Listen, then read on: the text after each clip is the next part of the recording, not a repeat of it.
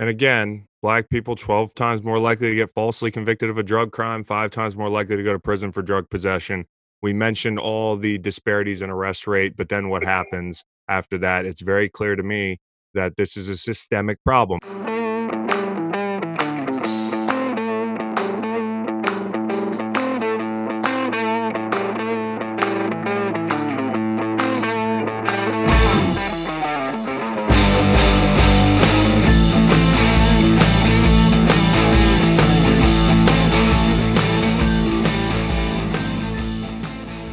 Greenlight Pod. I'm your host, Chris Long, and I have a really informative show for you today. I apologize that it is late Monday, but we had a really good pod last Friday with Michael Bennett and Devin McCourty. We figured we'd let it breathe. And also, quite frankly, I was a little bit behind this weekend. It's never easy to strike the right tone, to find the right guest, to kind of achieve that balance of, hey, this is a sports podcast. We're talking about sports, but also every sports issue right now is kind of dealing with this awakening going on in our country, which is long overdue. Um, and hopefully it will last. And hopefully it's not a couple day thing. While we're in it, I'm going to be as informative as I possibly can. I'm going to bring guests on that lend perspective to my majority white listenership. I appreciate y'all. I know you guys are interested in these causes. I also know that right now, in a time like this, even if you want to do the right thing, say the right thing, it can be complicated after you've done the A1 prerequisite, and that's acknowledged that there's a problem, then getting, past that and saying, what are the solutions? Well, for a lot of regular people, it's just having these conversations and holding peers accountable. And a lot of these conversations that are happening are tough. They're revealing people you know. They're also dealing with a lot of people who want to throw disingenuous stats out at you, talk you in circles. Having information, arming yourself with information, reading, researching on your own, that can be really valuable. And that's where I think, having this platform, lending it to somebody who can do that is great. And that's why I have Jess Brand coming on today. She's a former public defender. She started the Wren Collective. That's a social justice advocacy group. I also worked with her a great deal at Players Coalition in a few capacities, and she's great. She really breaks things down so you can understand them. She's not some sensationalist person. She's going to back up her assertions with hard data, and she's going to make sense of things, and she's going to help me and help us make sense of some of these cries to defund the police, maybe what we're missing there, why that's maybe being a little bit misrepresented by the rallying cry.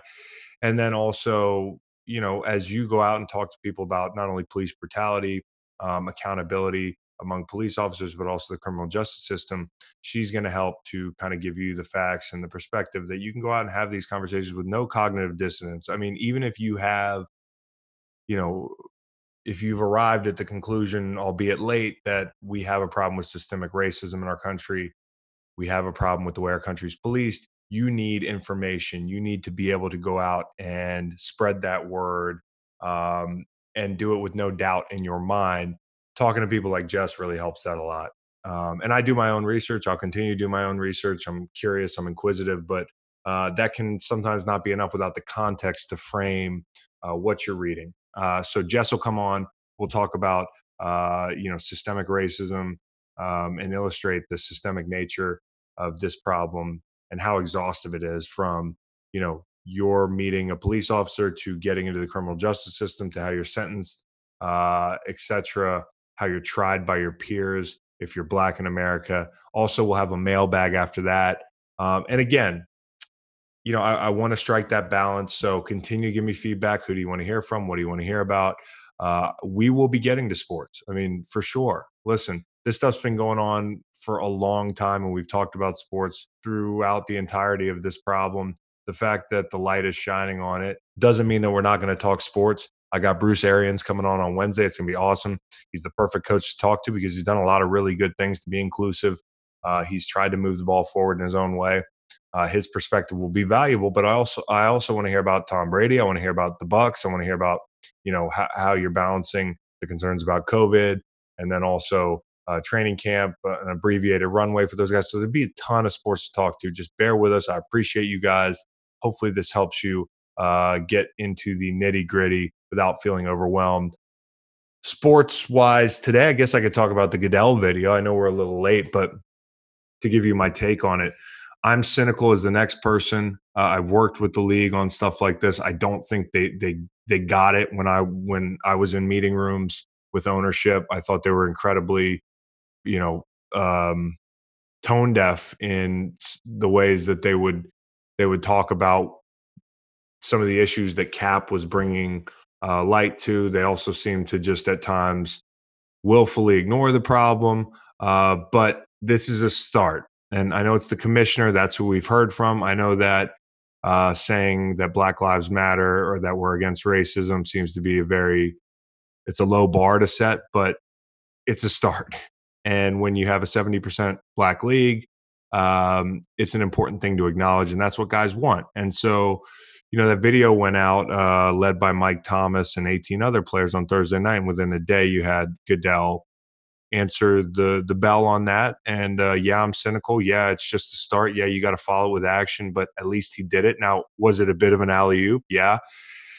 Do you possibly set the league up down the line to say, you know, hey, we did what you asked. Now leave us alone. Yeah, but I don't see that going this way.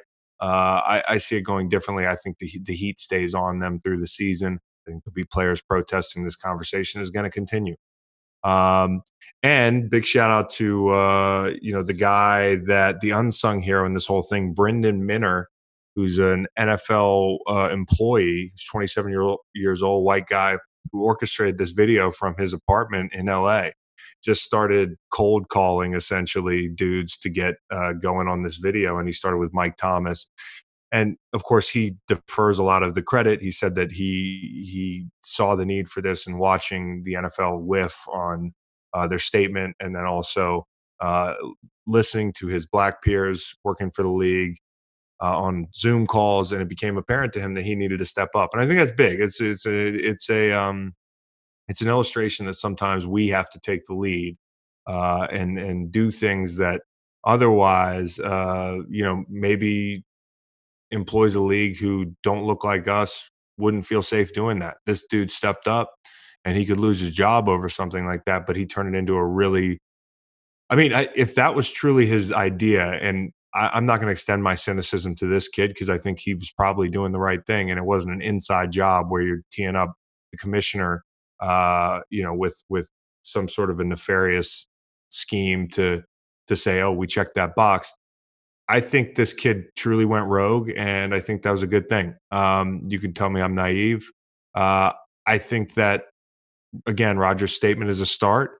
He's got a long way to go. And I think part of what needs to happen here, and people will look at that and be dissatisfied with it, obviously, because the elephant in the room, and that's that Cap doesn't have a job, and that's directly as a result of the league blackballing him. And that might be true, but the reason he can't say that is legal. I believe it has to do with the settlement. I don't know that you can expect Goodell to publicly make that statement and invite massive litigation against the league. Now, what he could do is maybe they find a way to get Cap back in the league, and they can do that without acknowledging the problem. And the action is acknowledgement of the problem. Whether that's right or wrong, that's why, to me, he didn't answer that question. And hopefully Cap does get a job. I think he probably could still play. I mean, he looked really good last year. You can't convince me with all the dog shit quarterbacks in the league that he can't help somebody. And if you really want to be part of the solution, maybe he can be a leading voice for you. You can't tell me he hadn't been effective. I mentioned this last week on the pod. I had a guy ask me on a Wednesday in June 2020, years after Cap demonstrated, if Cap selected the right time during a game to draw attention to his cause. I would say so. 11 p.m. Wednesday, June, whatever it was, 2020, years after the fact, and you're asking me that question. He's in the forefront of our consciousness when it comes to this stuff right now. And I've had multiple people in my mentions say, hey, I was one of those people in 2016 that totally wrote off Cap and said, he's crazy, he's radical, this sort of thing. And I see that there was an absolute need to listen at that point, and I'm sorry. So better late than never. Cap can still be part of the solution. A statement by Goodell is just a start. Yes, I'm cynical. Yes, it was a bit of an alley-oop, but the players kudos to them, especially Mike Thomas. These guys don't want to be talking about this stuff, but fix the problem, and they won't have to. Athletes can move the ball in a big way. I'm glad these guys are doing that, even if some of them didn't speak up in 2016. Some weren't in the league, some were just quiet. It's better late than never.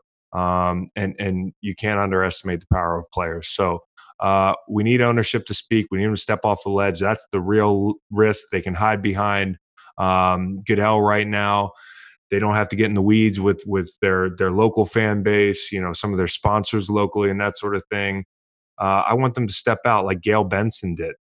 Mara and Tish met via Zoom, but didn't really have the same condemnation. Benson said that she's disapproving of police brutality in any form, essentially, to paraphrase her. I mean, she was specific and she made a statement, and that's something that I get a bad feeling that most owners won't do. But we'll see. One thing to keep an eye on when it comes to the NFL on the COVID front would be mandating players acknowledging their risk, which would therefore theoretically clear the NFL from liability for unsafe work environment. So that's one thing to keep an eye on from an okey doke standpoint. If you're really cynical, and you should be, you need to keep pressure on the league, and until they do enough, and that includes, I think, giving Cap an opportunity to regain employment. I think they'll always be looked at as part of the problem. I think it's important to look at the NFL and say, listen, I think at certain points we lost sight of the fact that the NFL didn't start racism in the country, or that the NFL isn't the criminal justice system. The NFL isn't police, but until the NFL stands up against those forces and confronts it with a league that's 70% black, they're part of the problem. And, denying Cap employment is just the tip of the iceberg. I mean, you look at the Rooney Rule and the failings in their hiring practices. I mean, they're complicit. They didn't start the problem. They're part of the problem. They can be part of the solution. And if anybody looking at Roger Goodell saying Black Lives Matter is so disgusted that they have to watch a different sport, good fucking riddance. I mean, you've been watching black athletes risk their bodies for your entertainment. And I understand that you, quote unquote, pay our salaries, but humbly, I would say, as a player for 11 years, it's a supply and demand thing. Not only, first, you should realize that if you walk away, there's going to be another person that's going to take your place to enjoy football. But two, we are giving you something of value too. And the reason players get paid so much is because enough people think that we do give something of value, and that's entertainment. We miss sports so much right now. And so athletes play a big role in entertainment, but on the flip side of that coin, they play a big role in being a role model. That's what you've asked for. And our role models are asking that the NFL stand up and acknowledge the things that are going on in this country that everybody right now is trying to fix. And we're all on the same team. But it starts with acknowledgement. And the NFL at least did that. We'll see where it goes from there. Let's get to Jess, and then we'll do a mailbag. So joining me now, somebody who I've worked with before a bit with Players Coalition, and somebody who has a plethora of information and experience, previously a public defender, now running the Wren Collective group, which is a social justice advocacy group. It's Jess Brand. Jess, I know that it's been a crazy week for everybody, but for somebody who's entrenched with this stuff nonstop, where's your head at right now? I mean, it's a devastating time. You see so much pain. That's why people are flooding the streets in the middle of a pandemic. It's also a really exciting time. I mean, for so long, people have been fighting against police brutality, mass incarceration, issues of systemic racism, and you're actually seeing real local traction and movement and people paying attention and people in the streets who weren't there before. And I think, if we want to have a positive and hopeful spin on this, there's this idea now that things can really actually change. And I think that piece is really exciting. I think you're absolutely right. I mean, there is a sense of hope that kind of has been paralleled by this sense of anger and unrest. I think the latter has to happen to achieve that sense of hope. And I do think that we're at least talking about it. And it is in everybody's consciousness. I mean, this is the most I've seen it in everybody's consciousness in my entire time as an athlete and as an adult in this country. So, and there's people who are certainly late to the party, but I found it interesting. We're trying to get more folks involved. I think that right now is the litmus test for if you actually care. If you're waiting till the next George Floyd, and there have been thousands, you're probably going to be too late. But at this point, everybody's welcome. There's a ton of questions that I know people have, and having worked in this circle for a while, I always tell people whether they're a neighbor of mine or another white athlete or somebody who knows what the right thing is but can't formulate an argument, so that when they go and discuss this with their peers and there's people that are throwing disingenuous stats out and talking in circles, they can be armed with the right information. So that's why I think education is so important, and I'm constantly doing it myself. But I think conceding that systemic racism is very real, and by admitting that, you're not saying every police officer is a racist. What you're saying is that the system creates disparate outcomes, and these are undeniable. Yeah, I mean, I think that's absolutely true. I mean, you look, we believe in facts and evidence in this country, so you can look at numbers and they're revealing. We know that throughout the entire system, from arrest to people who die at the hands of police violence, to people who go to jail for certain crimes, to people who serve sentences, it's just longer for people of color in this country. And really only by ignoring like decades and decades of research, in addition to just if you walk into an American courtroom, you really have to ignore all of that if you are going to say there's not systemic racism that pervades the system. And that's a terrible thing to say, but it's an important thing to acknowledge. But it's also okay. We acknowledge really, really bad parts of American history, right? We had slavery, we had Jim Crow, and only by acknowledging these things can you actually move past it and reach a better solution. It doesn't make people inherently bad people to acknowledge that there's biases and flaws in our system. It's actually what makes people good people, is that they can realize where the huge cracks and fault lines are and then work to improve them.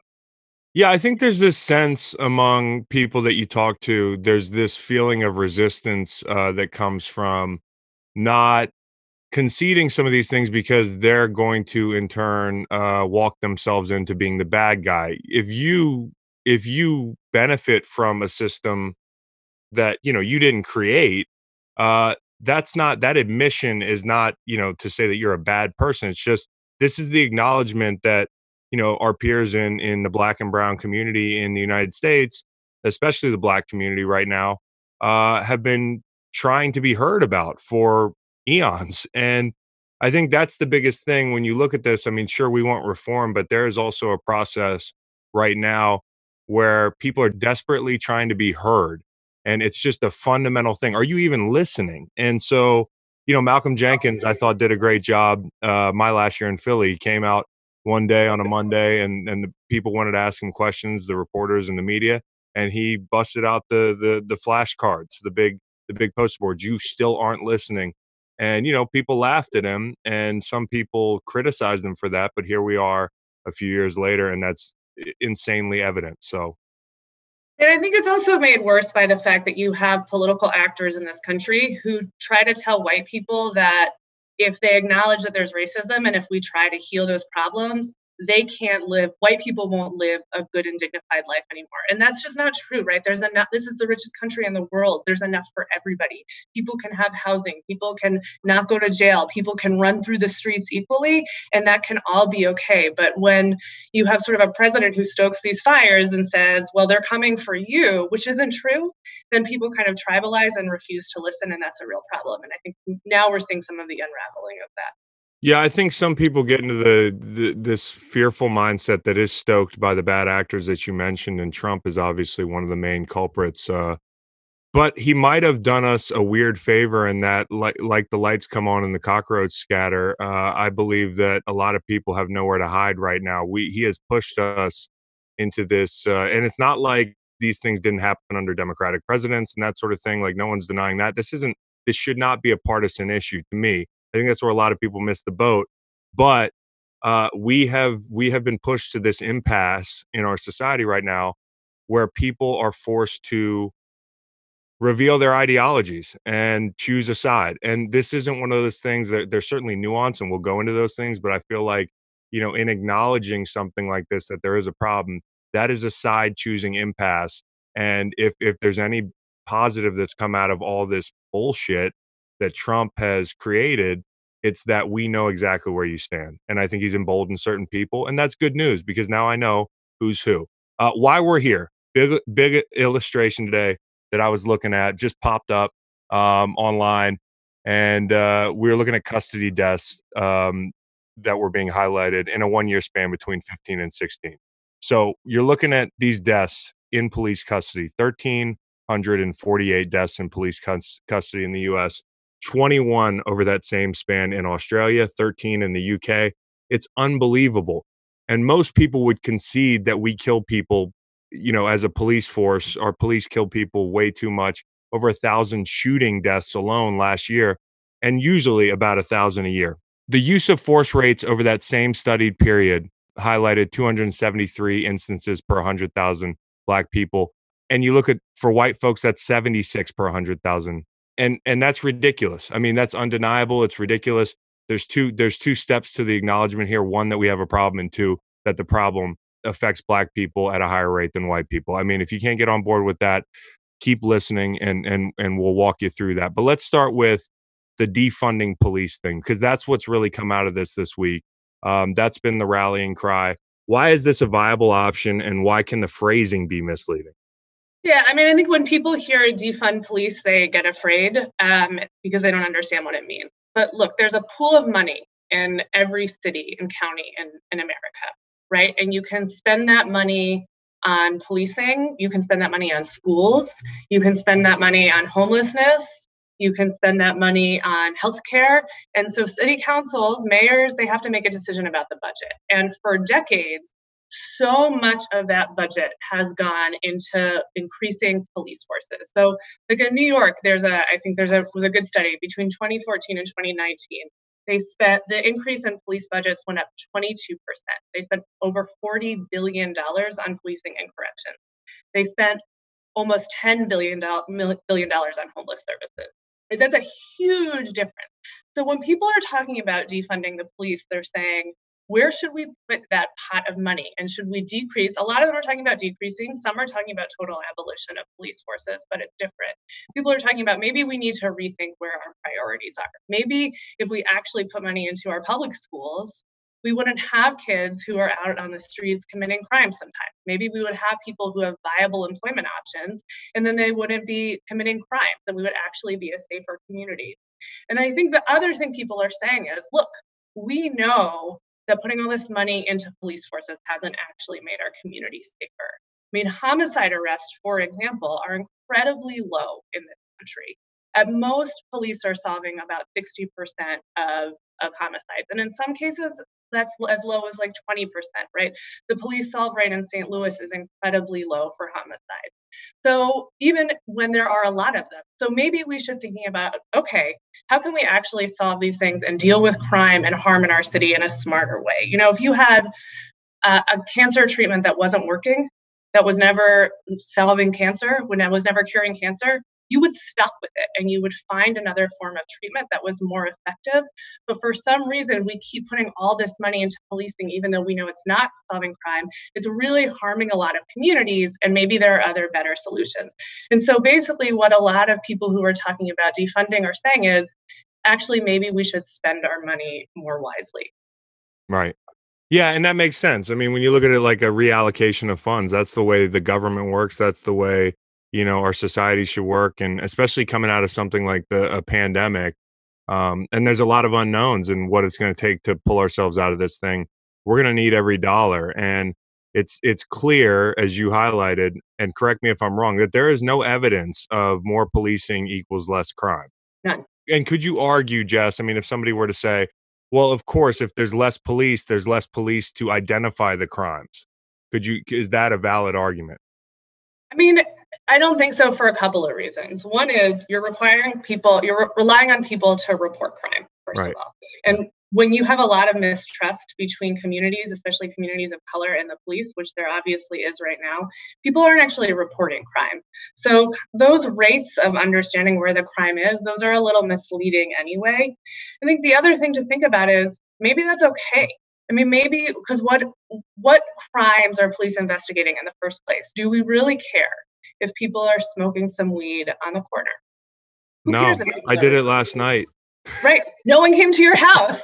So nobody cares. So, do you care if a homeless person has to sleep on the street? No, I don't care. They have no place else to go. They don't like it either. So it's not necessarily a bad thing if you have fewer police officers to be rooting out some of these things. The other thing is you actually then could have people who respond to some of this stuff who actually understand trauma, who actually understand mental illness, because you could take that money and invest in people who actually know how to deal with these problems, right?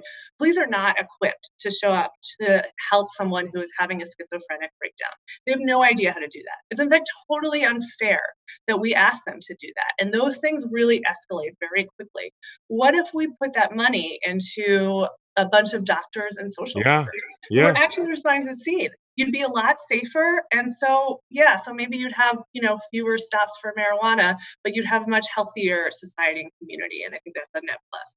I think it's a great point. I mean, this isn't just to rag on every police officer. There are a number of police officers who are put in positions that they are not groomed to confront effectively. And you're talking about police aren't necessarily social workers. I mean, they have to be trained to do so many things, and they're still not trained, in my opinion, to a standard that we can be happy with. But then you lump in a ton of these encounters that would be best suited for somebody with the expertise outside of a police officer. So, I mean, yeah, it's wild to think that moving some money around to make better use of city budgets that are strapped, federal budgets that are strapped. I mean, that's common sense. That's things we can get behind. And your example of cancer research, you wouldn't just throw more money into the same. It's the definition of insanity. It's not been working. Let's try to get a different outcome, and that's what they're doing in Minneapolis right now. I mean, where are they with that? How realistic is that, and what could that look like? Well, I think you don't really know yet. I mean, the city council's resolution, and for those who don't know, the city council came out last night, and a majority of the council members have said they're willing to disband or defund the Minneapolis Police Department. But what that means is sort of left up for a lot of community engagement and community input, and I think that's great because the community, there's so many activists there who have been working on this for so long, really amazing local organizers who have thought deeply about this. And so they're going to take the time to really listen to those people before they make some decisions. But it could look like any number of things. You could take a lot of that money, like I said, and invest in an alternative responder corps. You could take that money and invest in a program like Cure Violence. So Cure Violence basically takes community interrupters, often people who have been involved in the criminal justice system in their past, and they go into communities where they're from, and they basically mentor usually young men who are sort of at high risk of committing violent crimes, and they provide programming and skills development and tons of counseling for them. And that's the thing that has been shown to reduce violent crime. Murders plummeted in Chicago when they invested in that program. In Philadelphia, you saw stuff crime really, really go down. So now Philadelphia was going to bring back that program, and sure enough, that money has been frozen with the COVID-19 stuff that's happened, but the police budget went up $14 million. Minneapolis could take that money and put it into some kind of violence interruption program that's actually really effective. So there's a lot of options, been so exciting on the table in Minneapolis for how you actually keep a community safe and protect communities and protect people against the police violence that's happened time and time again. And I think that's key, because if you're talking about turning a little bit more of the allocation of these resources over to the community to interrupt, and by the way, highlighting again that it hasn't worked, policing has not worked the way it's been in that city and many others.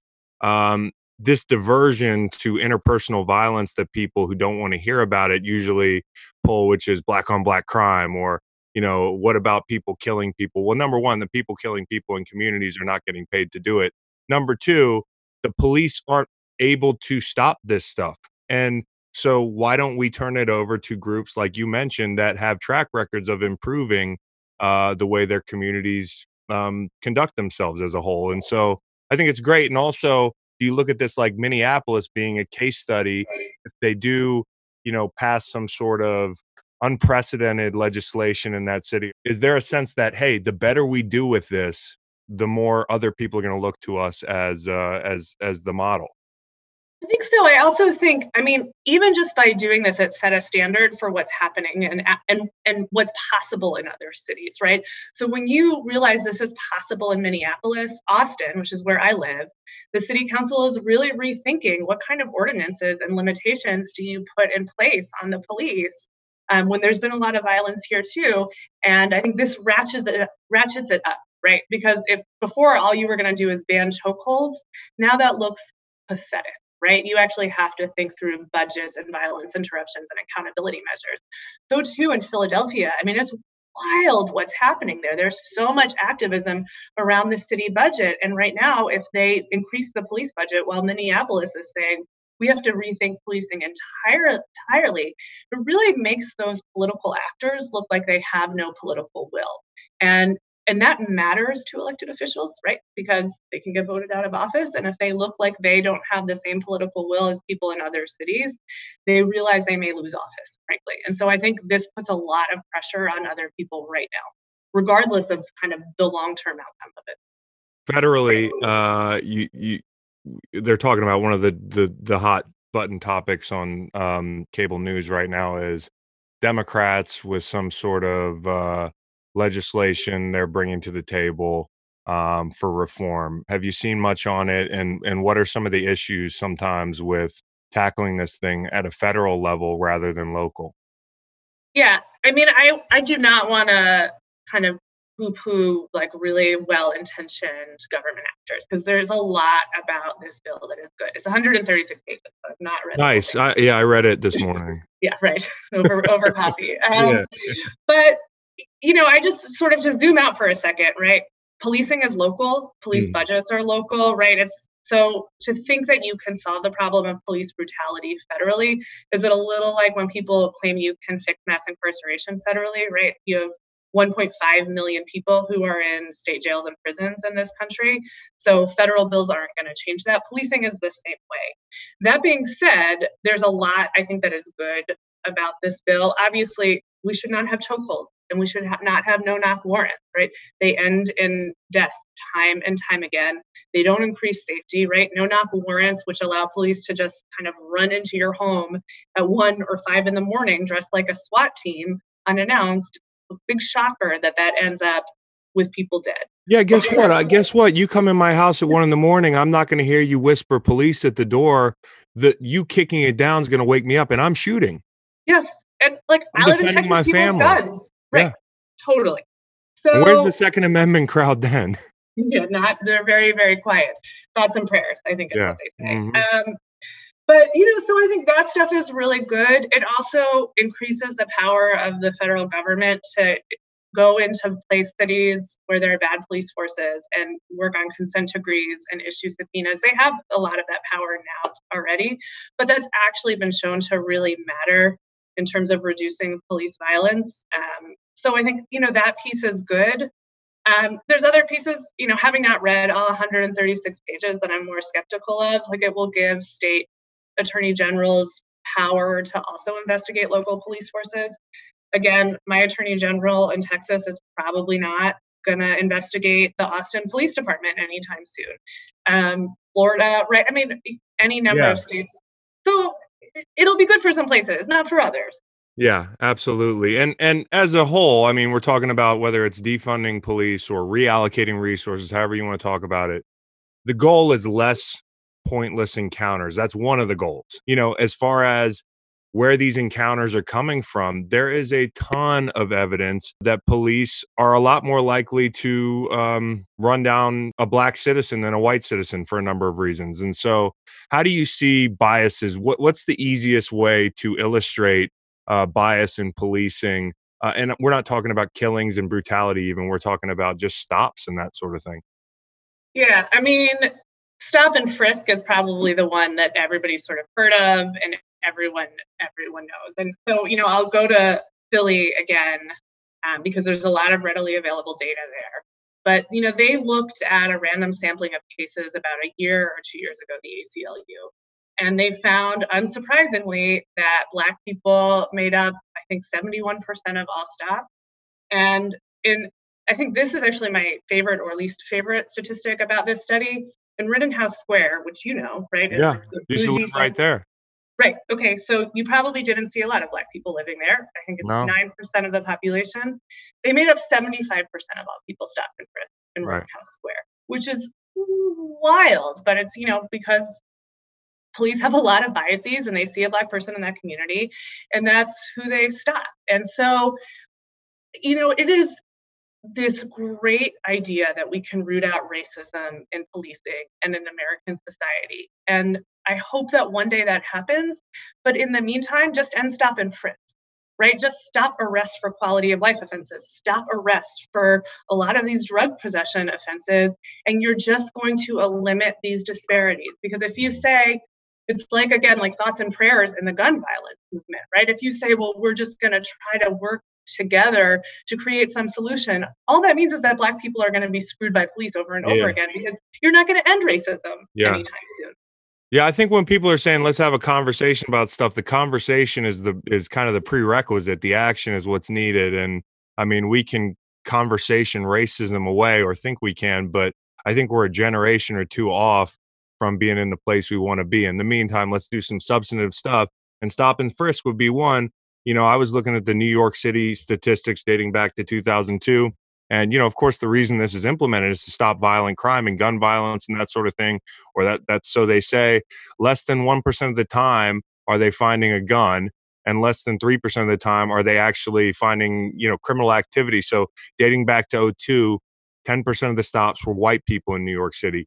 80% were Black and Latino. You can't explain that away. It's when you're talking about police intuition, which is a dangerous thing, anybody's intuition to solve crime. I mean, that illustrates very clearly where your intuition leads you, whether it's subconscious or it's actively racist. And so, for anybody saying, and this is one of the largest departments, these are some of the largest departments in the country.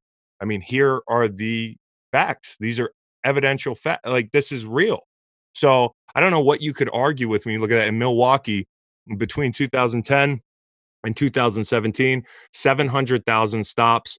And in over 50% of them, police failed to demonstrate reasonable suspicion. And over that time, Black people were 6 times more likely to get stopped and searched in pedestrian and traffic stops. So it's not just, these aren't cherry picked. You could go state to state, city to city, department to department.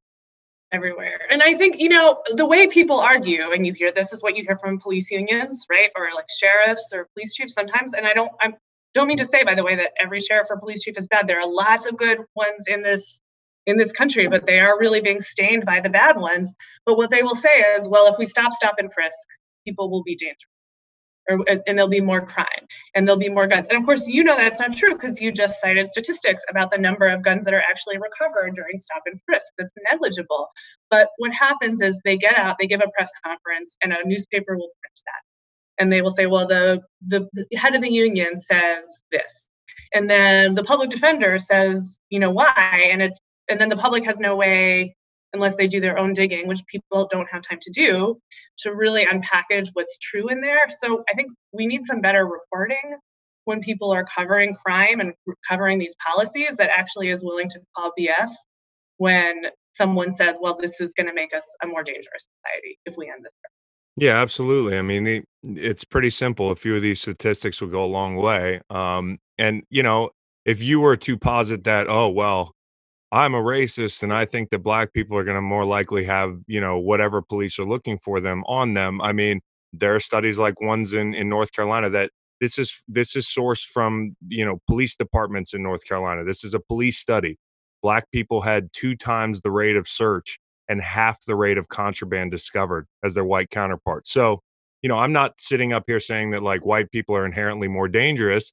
I'm just saying that hypothesis isn't necessarily supported everywhere. And there's plenty of statistics, and we can go down the line. If you're listening and you're saying, well, I need to hear more. Well, we can't do a whole pod on just stop and frisk or investigatory stops, but studies all over the country. Kansas City police study. Black people are 3 times more likely to get pulled over in an investigatory stop and 5 times more likely to be searched. So, I mean, the list goes on. And then you look at arrest rates for drugs, because I've worked a lot in PC on dealing with, the fallout from the war on drugs, bias policing when it comes to drug arrests and sentencing and that sort of things. There's all types of figures that show you that across ethnicities, the same usage of certain drugs and black people are getting arrested 6 times over in some cases. I mean, in New York City, black people are arrested at 8 times the rate for marijuana and 15 times more in Manhattan. So the usage rates are the same between white and black people, but the arrest rate is way higher. So I don't know how you argue with that.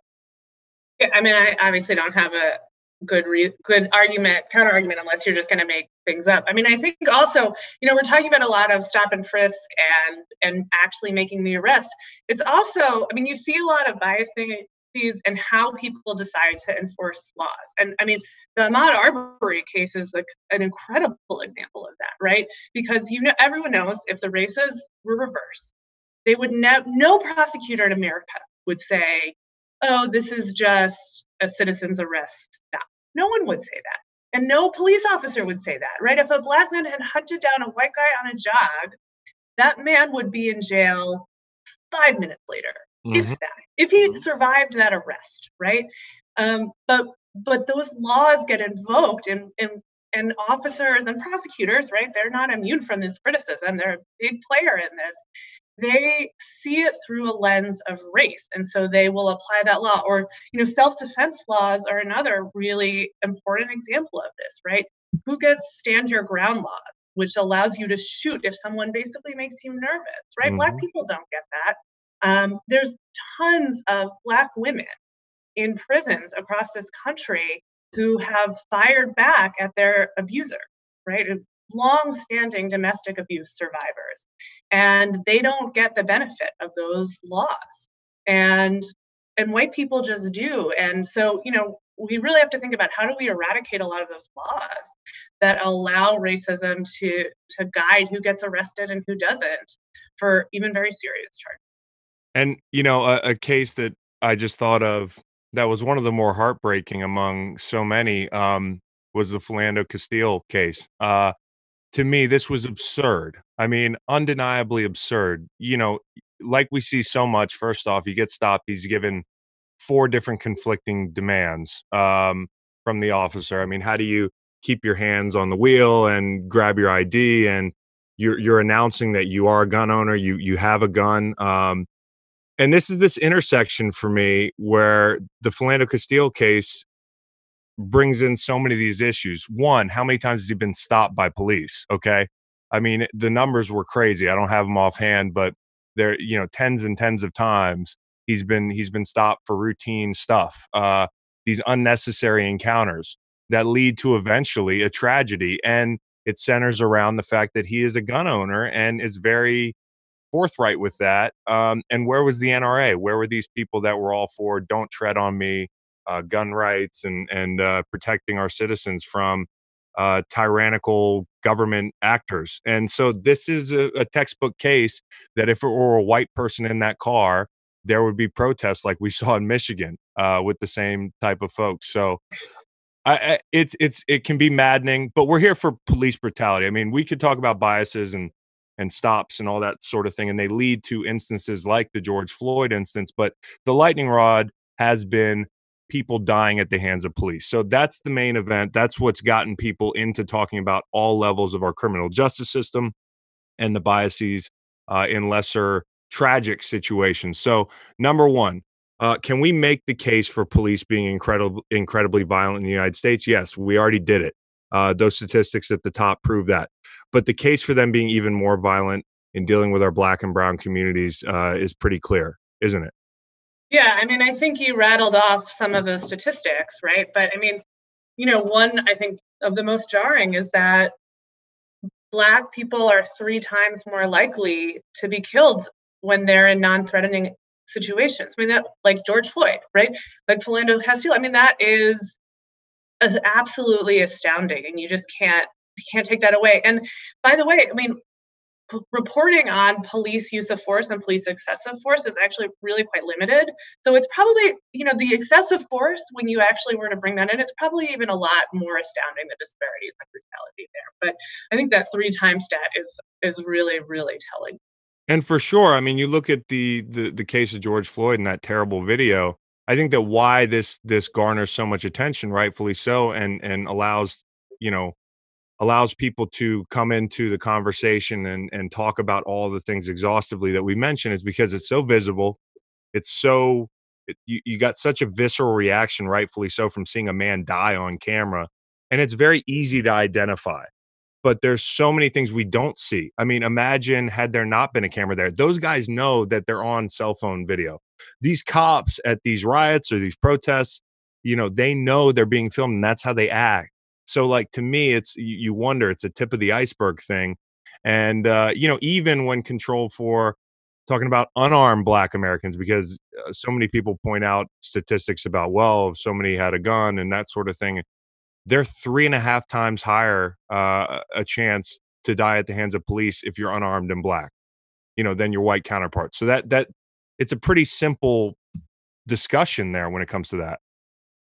Yeah, I mean, I think you're right that it's the tip of the iceberg. You're right that it's absolutely outrageous. But then, what is happening in this conversation is you're realizing brutality takes a lot of forms, right? When police lock you up and arrest you and put you in the back of their squad car, that's a form of brutality, right? It destroys your life, it destroys your family, it destroys your future.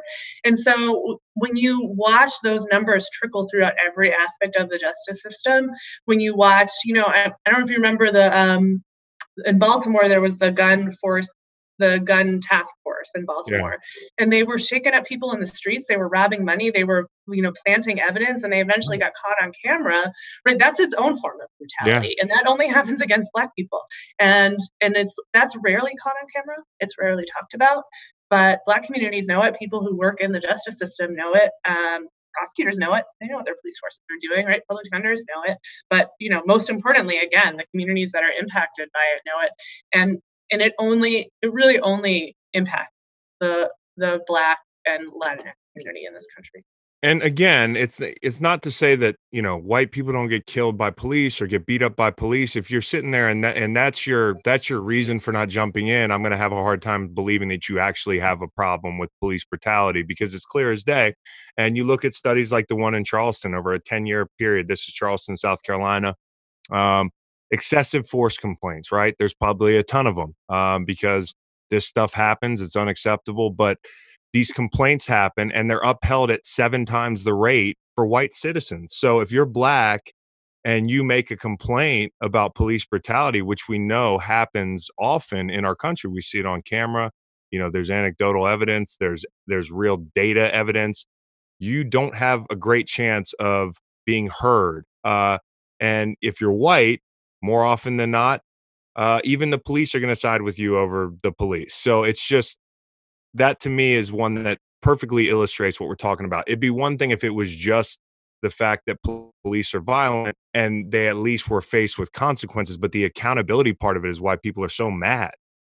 Yeah, after a while you stop making those complaints, right? Why Right. would you make a complaint to a police department if you know nothing's going to happen about it? Yeah. You know, the more likely situation is you're going to be targeted again because you made that complaint. So there's a real deterrent value in terms of accountability there. I mean, when I was a public defender, we had tons of cases where the police or a prosecutor did shocking things, really, really shocking things. And you would never want to file a complaint or put that out in the world because you're afraid for your client. And you're afraid for their safety because retaliation is a real thing. And the police know the guys in the community, they know the people who are on the corner. So if you complain about violence caused to your community, you might be the next target. And it's very easy to make a stop, right? You just make up a reason.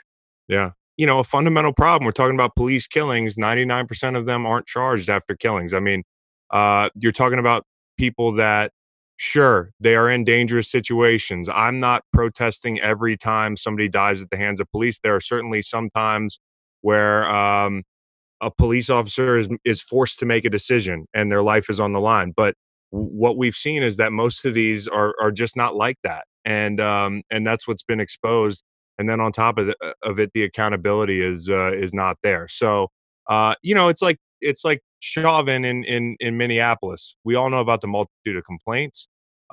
Even one of the other cops there had 6 of his own. I think Chauvin had 18. 18. And again, to your point, Jess, I mean, it's a tip of the iceberg thing. People stop complaining after a while, and out of fear for retribution, out of a sense of hopelessness.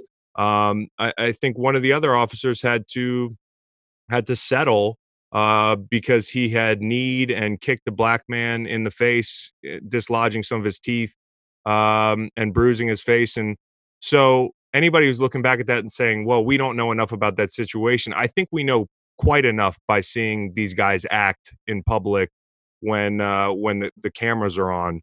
Going back, that these were really legit complaints, and far too often these guys get off. Talk about police unions, because I think that's one thing that's easily identifiable, that is allowing cops to escape accountability. Police unions are so powerful in this country. And what happens in contract negotiations happens behind closed doors because it is not sexy. Who cares about police contract negotiations? And that is where all of the not all, that is where a lot of the problems start. So police union contracts protect bad actors, full stop. And they do that in a couple ways, and each one is different. But many will prohibit the investigation of anonymous civilian complaints. So if you are afraid of retribution, that would be one way you might make a complaint. And in some contracts, that's not going to be investigated. Police union contracts allow for the expunction of certain complaints and personnel records after a period of time. Now think about how wild that is. If you are convicted of a misdemeanor in this country, you may never be able to have that conviction expunged. Arrest records are really hard to get expunged here, even if you are found not guilty or the case is dismissed. And yet, just complaints in this country about people who carry guns and have a badge and can make arrests get dismissed because of what's happening in police union contract negotiations. They also require pretty serious arbitration, and there's a lot of limitations on how that arbitration occurs. So in the rare case where a police officer is actually disciplined by the police chief internally, then it will go through arbitration. And that results, I think, in like a quarter of the officers getting their jobs back, maybe even higher. It was higher in Minneapolis over a decade. It was 50%.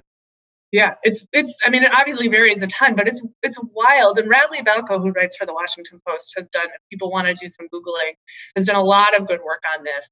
But, punishments get reduced, and it's why people who have 18 complaints stay on the force. And so, and I want to be clear, like, this is not an attack on organized labor. Police unions are really different than labor in very important ways. And one of those is when there are worker strikes in this country, the police are brought out to break up those strikes and disperse workers, right? You don't see that in any other police or in any other union, right?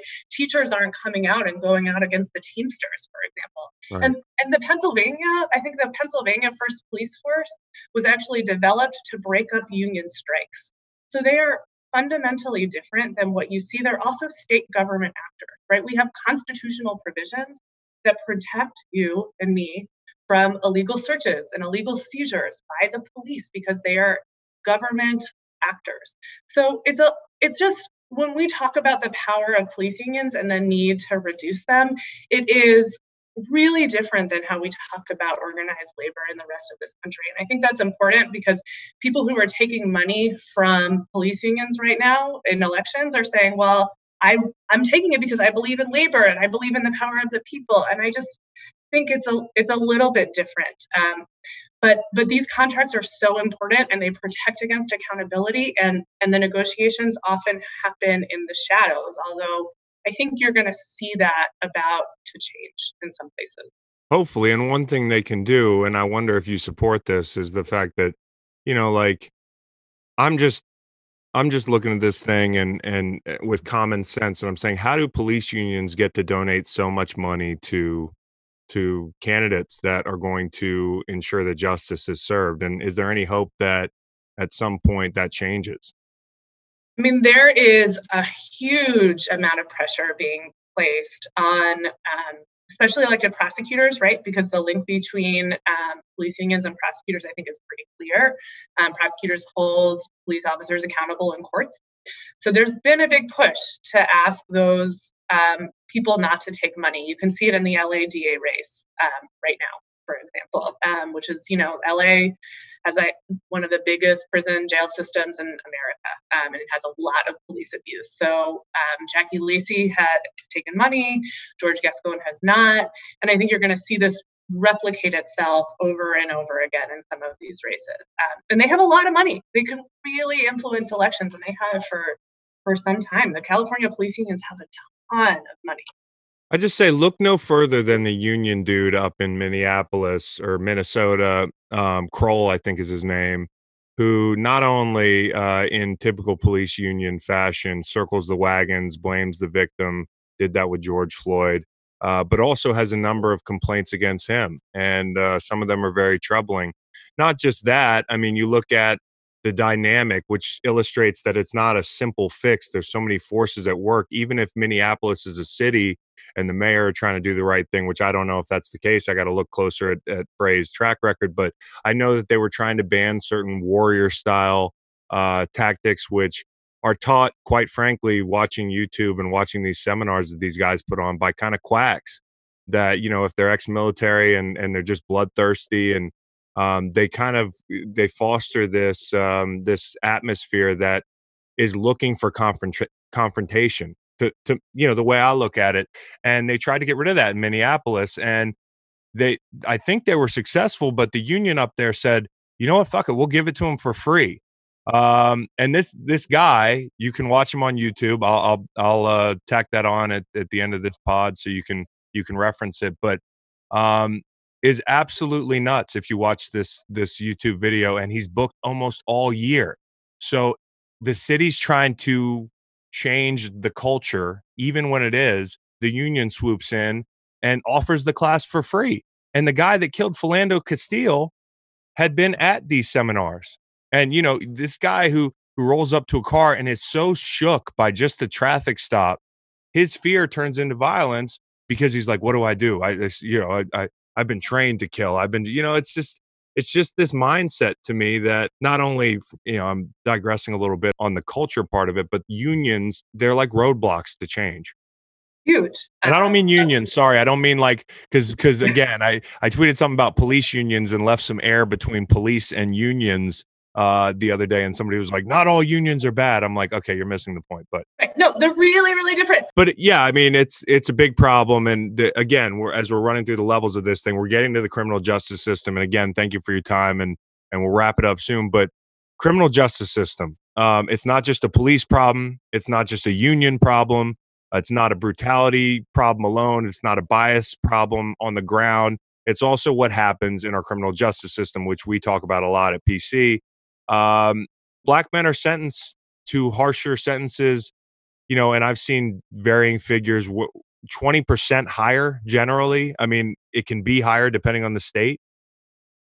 Yeah, I mean, at every level, right? At, probation length, at parole lengths, at drug sentences, at murder sentences, at every level, they're much higher. And actually, the statistic that speaks the most to me is that 1 in 5 Black men who are in prison are serving a life sentence. That's incredible, right? That's so many people who we have said you are going to die in prison. And so the lengthy sentences are really, I think, applied not exclusively, but disproportionately to Black men in this country. Yeah, and seeking mandatory minimums, the percentages with which folks are seeking these minimums for Black folks, it's off the charts compared to white counterparts. So, I mean, at every level, it's, the arrest rates are disproportionate and the sentencing is disproportionate. So, like, at each level. I mean, mandatory minimums were designed that way, right? That was the specific purpose of the powder cocaine disparity that Congress put into effect, right? We knew who used cocaine and we knew who used crack. And so we punished one with a much higher mandatory minimum. And we're just starting to unravel that, and not entirely. So, it's by design. I think as some people say, it's totally baked into the system. And again, Black people 12 times more likely to get falsely convicted of a drug crime, 5 times more likely to go to prison for drug possession. We mentioned all the disparities in arrest rate, but then what happens after that? It's very clear to me that this is a systemic problem. Again, And even the juries, the people that try, the folks that are asking for a harder look here, there's problems there. And Batson versus Kentucky in '86 deal, and that we actually had to confront the way we put our juries together. But I've read anecdotally that jurors have been removed for things like going to an HBCU. It's insane to me that you're really going to infiltrate that arm of the justice system, which is supposed to be totally objective, with a disproportionate amount of white people intentionally. Yeah, I mean, in Batson, right, which is a case that says it's unconstitutional to strike people of color or strike anybody on the basis of race. I mean, you're not supposed to strike white people on the basis of race either. But, we know it most often happens to Black people. That case has been toothless because all a prosecutor has to do is make up a reason for their strike, and it's fine. So I've seen cases where a prosecutor says he looked at me funny, and that is enough to withstand what's called a Batson challenge, right? I mean, the person says he's had a few too many encounters with law enforcement. Well, if that's going to be an excuse to remove someone from a jury, then you're going to automatically not have a lot of Black men on your juries, because most Black men will tell you they're distrustful of the police. Or, the case doesn't even provide a ton of protection. But, prosecutors use their strikes that way, judges allow it to happen, and on we go. So we've hit, a few levels here for people. And again, this is not for anybody listening. It's not like hey, asshole, you're wrong. It's like, if you're not sure, hopefully these statistics and these anecdotes really help you realize that there is a problem. And again, they're peer reviewed. I mean, I didn't pull these out of my ass. I know I wasn't the best student, but I can read. And now we have to look to solutions, and attacking a lot of these problems are the solutions. Obviously, the conversations we mentioned is important. But if you're talking to white listeners out there who are just waking up to this, and again, I want to highlight that if you are ignorant to this stuff because you didn't live around it, that's one thing. That makes a lot of sense to me. I mean, for you were raised to think the police are always awesome and they've done nothing but serve and protect you. It's very different for your Black counterparts in this country. What can we do to try to chip away at this once the protests subside and now we have the floor? People are presumably listening. What can we do? I mean, I think this is the good news, like, so much, because your local elected officials have so much power, and your vote really matters in those races. I mean, people often think like, oh, if I don't vote, it doesn't matter. But Virginia had a race a couple years ago that came down to, I think, one vote. So it does really, really matter, and how you engage during these elections matter. So, we have to really think in the active voice about who has power. Your mayor in a lot of places has power over the police budget, who is the police chief, right? The New York City mayor has so much power. The Philadelphia mayor has so much power. The LA mayor has so much power over these people. So are you calling your mayor? Are you making demands? What are your demands going to be? Are you showing up where your mayor is? Look, it's a lot of elected officials don't get public pressure, and you can be part of that public pressure. And then, of course, who do you support in those elections? Most people don't know who their city council member is or who their county commissioner is. But in a lot of places, they're controlling the budget. And so are you showing up to testify at those hearings and saying, I want the money in schools because 22% of kids in the public school, that only 22% are proficient in math. And I think that's where the money should go instead of in policing budgets. You can show up at those meetings and you will really be able to crowd the room. And that will be unusual because those rooms are normally empty. Who is your prosecutor, right? There are a ton of prosecutor elections coming up in this country. And, obviously, full disclosure, I work on a lot of them. But that matters, right? There are a new crop of prosecutors who are actually prosecuting these cases and holding officers accountable. And we saw that was a big problem in Minneapolis. I mean, Amy Klobuchar, who ran for president, was the prosecutor in Hennepin County for a long time. And her track record of police accountability was abysmal. So who you elect in those races is so important. And they're happening in major cities, like all over Florida, for example. Right now in Atlanta this week.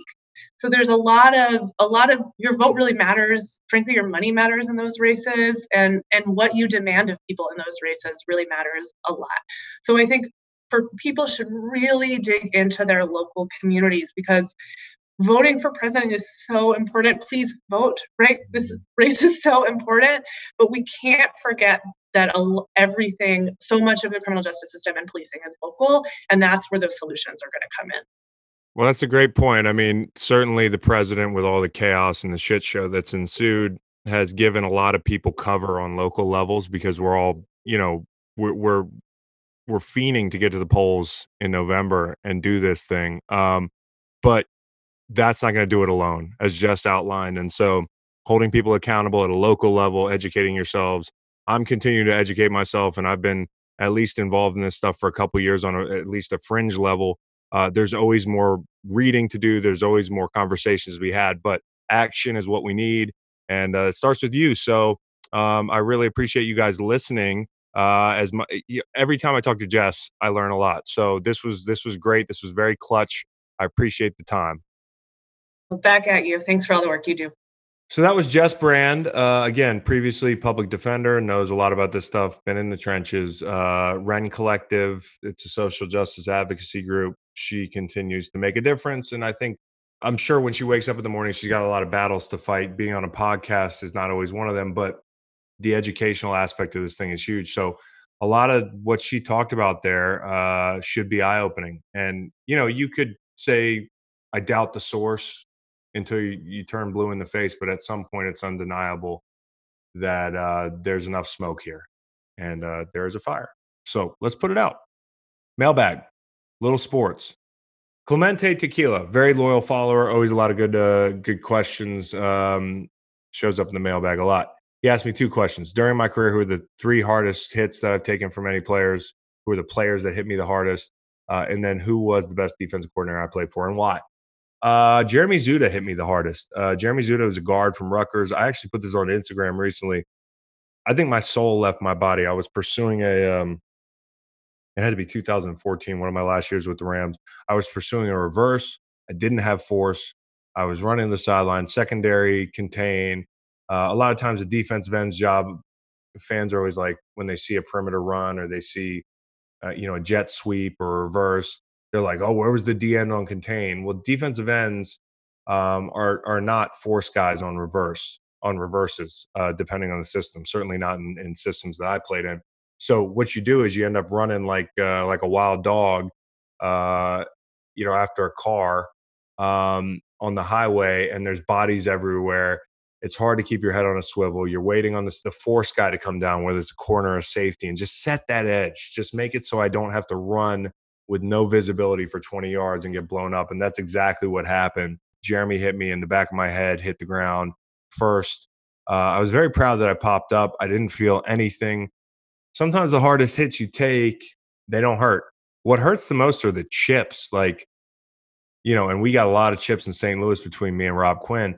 You would be fully engaged with a tackle, maybe a long arm, your ribs are exposed, your stomach's exposed, and a 225-pound running back kind of takes a gather start and just unloads into your side. And, I've had bruised ribs as a result of that. Bruised ribs suck. I've had crack ribs. I've had freak things like tackling Adrian Peterson by the ankle and landing on the back of his cleat and fracturing, your sternum. I mean, that one was painful. Yeah, it's always, when you're watching at home, it's never the plays you think. Who was the best defensive coordinator you played for, and why? Bill Belichick. I mean, Bill's the guy who runs the show there.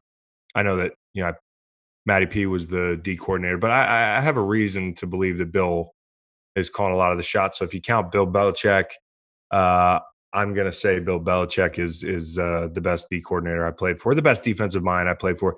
He got that team 2 years ago to win a Super Bowl with that defense that a year prior, and a lot of the same faces got absolutely run over, and we knew they would against my Philadelphia Eagles. And we were a good defense the year we won the Super Bowl in New England, but we weren't that great, and we were number 1 in the league in scoring defense. I mean, we were giving up about 15 points a game. a few plays here or there, and statistically, you could look at that and be like, "Oh, that's a historically good defense." We were not historically good or historically talented, but the next year there was a dip. That defense became a problem, and within a year, to turn a defense that got run up and down the field by Nick Foles uh, into a unit that could go on that run in the playoffs, especially culminating in that Super Bowl. And I know that Jared Goff, there's questions around him and the usage of Todd Gurley, but that was a very good offense, and to hold anybody to that point total in the Super Bowl was crazy. And they did it with not a ton of talent. And I think one of the big things was Stephon Gilmore and what he allowed them to do and transform them in a way. But also just the game planning was crazy. I mean, that was an amazing game plan. And Bill, that's Bill. Now, my favorite D coordinator was probably Greg Williams. Motivation factor, that guy would get you to run through a wall. And he was somebody that no matter how much he gave it to you, you could take it. He could take it. He could dish it out and also take it and have fun with his players, but also instill fear in them. I never had so much fun as playing with that group that we had in St. Louis. And, things didn't line up because of Greg's suspension and because of some of our players, myself included, getting injured and shipped out of town. If we'd have had that group with a decent offense and Greg as our coordinator, I think we would have been pretty damn relevant. And a lot of people would have remembered that defense because we played hard, we played violent, and we played physical. And a lot of that I owe to Greg Williams and his motivation, and just the way he gave you permission to go out and fly around. I mean, it was just like you just felt like this is what we do. We fly around. We just fly around. And of course, I know some of y'all are chuckling. Greg, I never got paid to do anything. Greg never offered anything. That shit is so blown out of proportion. Plan C podcast asked me, "What's your advice for a new podcaster?" I keep hearing consistency. Also, trust yourself, and I say that on a day where we put out a pod late in the afternoon, but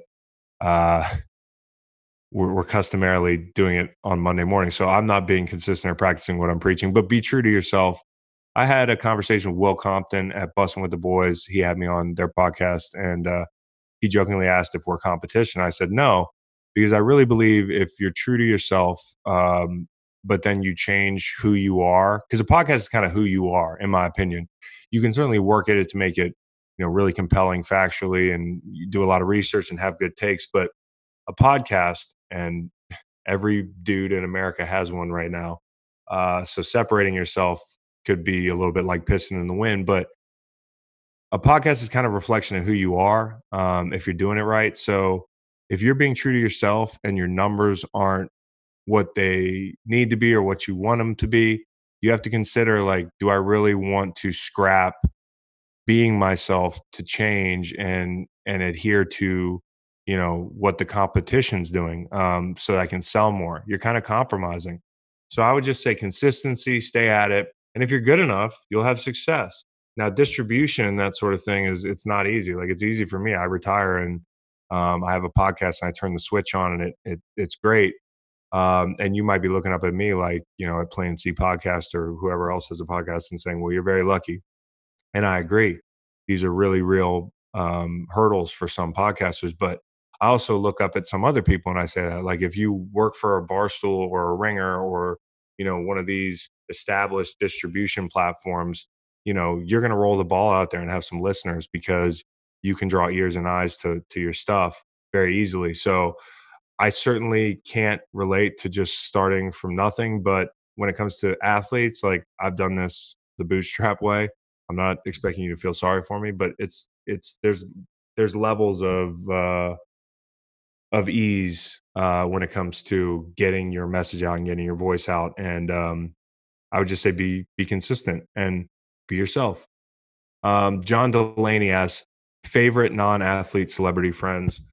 I'm gonna go with DJ Premier and Patrick Callahan. These are musicians. It's a great chance to name drop. We could just keep going, but Primo is a good dude, legendary producer. Had him on the Fishbowl, talked to him one-on-one at length, but also just a supporter of my charitable endeavors. The way we got hooked up was he liked Waterboys and kind of hit me up and came down to some games, and has been to literally came down from New York just for a Waterboys event in Philly. It's like amazing, dude. We barely knew each other. And so to show that support, I really think Primo is one of the most down to earth, humble people that's at the top of his profession, very inquisitive, motivated, and loves everybody. He's just a person that, he doesn't take shit from anybody, but he has a lot of love for people, and I think it's a great way to live. And Patrick Hallahan, you know, one of the key forces in one of my all time favorite bands, in My Morning Jacket, a hell of a drummer. And drummers always, they're kind of like the unsung heroes to me. And when I took my dad to some MMJ shows, first thing he said was, "Look at that dude, how hard he works back there. He just busts his ass back there, wailing on the drums." And some of my favorite songs. He's very central when it comes to the sound, and not to mention getting a chance to meet those guys. They're all awesome dudes. But Pat and I kind of hit it off, and I talked to Pat with some regularity. Just a really good soul and somebody that cares about people, and a great family man, and a very interesting dude too. There's a lot more to him than music, and there's always a lot to talk about. So Primo, Pat Hallahan, and also fans of each other. Primo likes MMJ.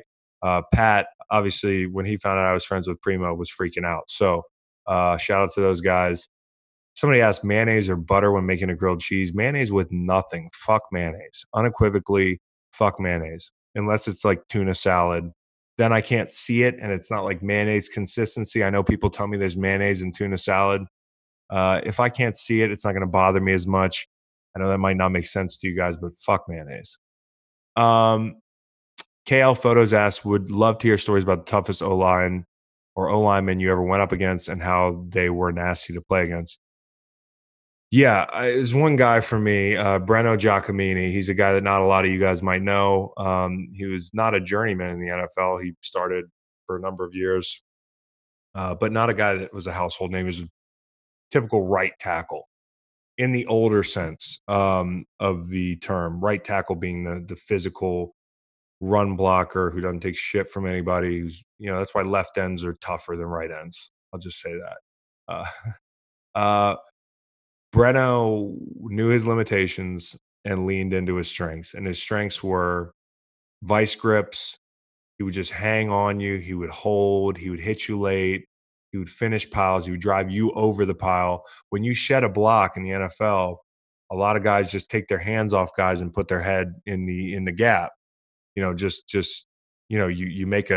make a shedding motion and you put your body in the gap. But just being in the gap doesn't mean that tackle went away. And Breno never did. So a lot of times you'd be like, okay, I'm in the C gap. I'm waiting for Marshawn Lynch. Oh no, I'm getting driven over a pile because Breno doesn't quit. He's very tough.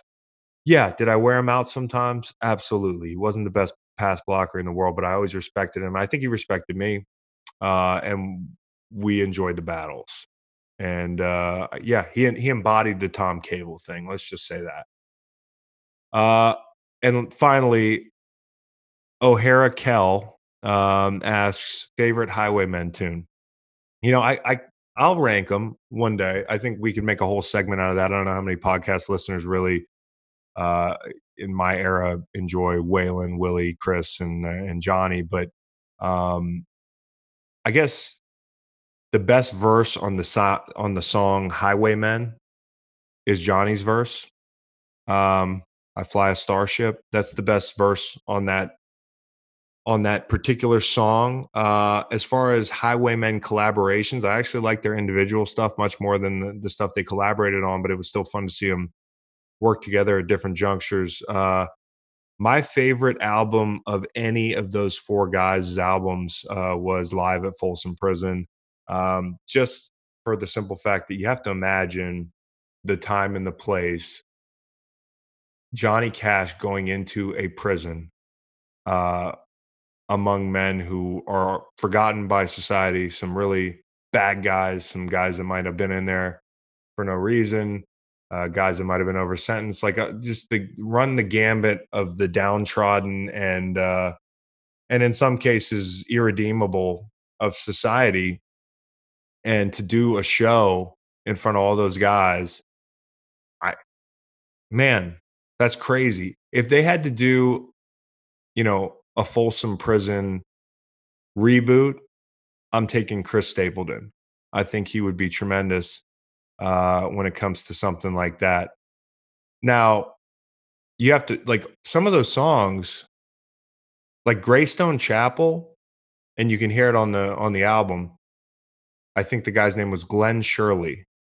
Brought him that song the night before. He's an inmate, so you've got a legend, a music legend, singing a song that he learned the night before from an inmate in a prison.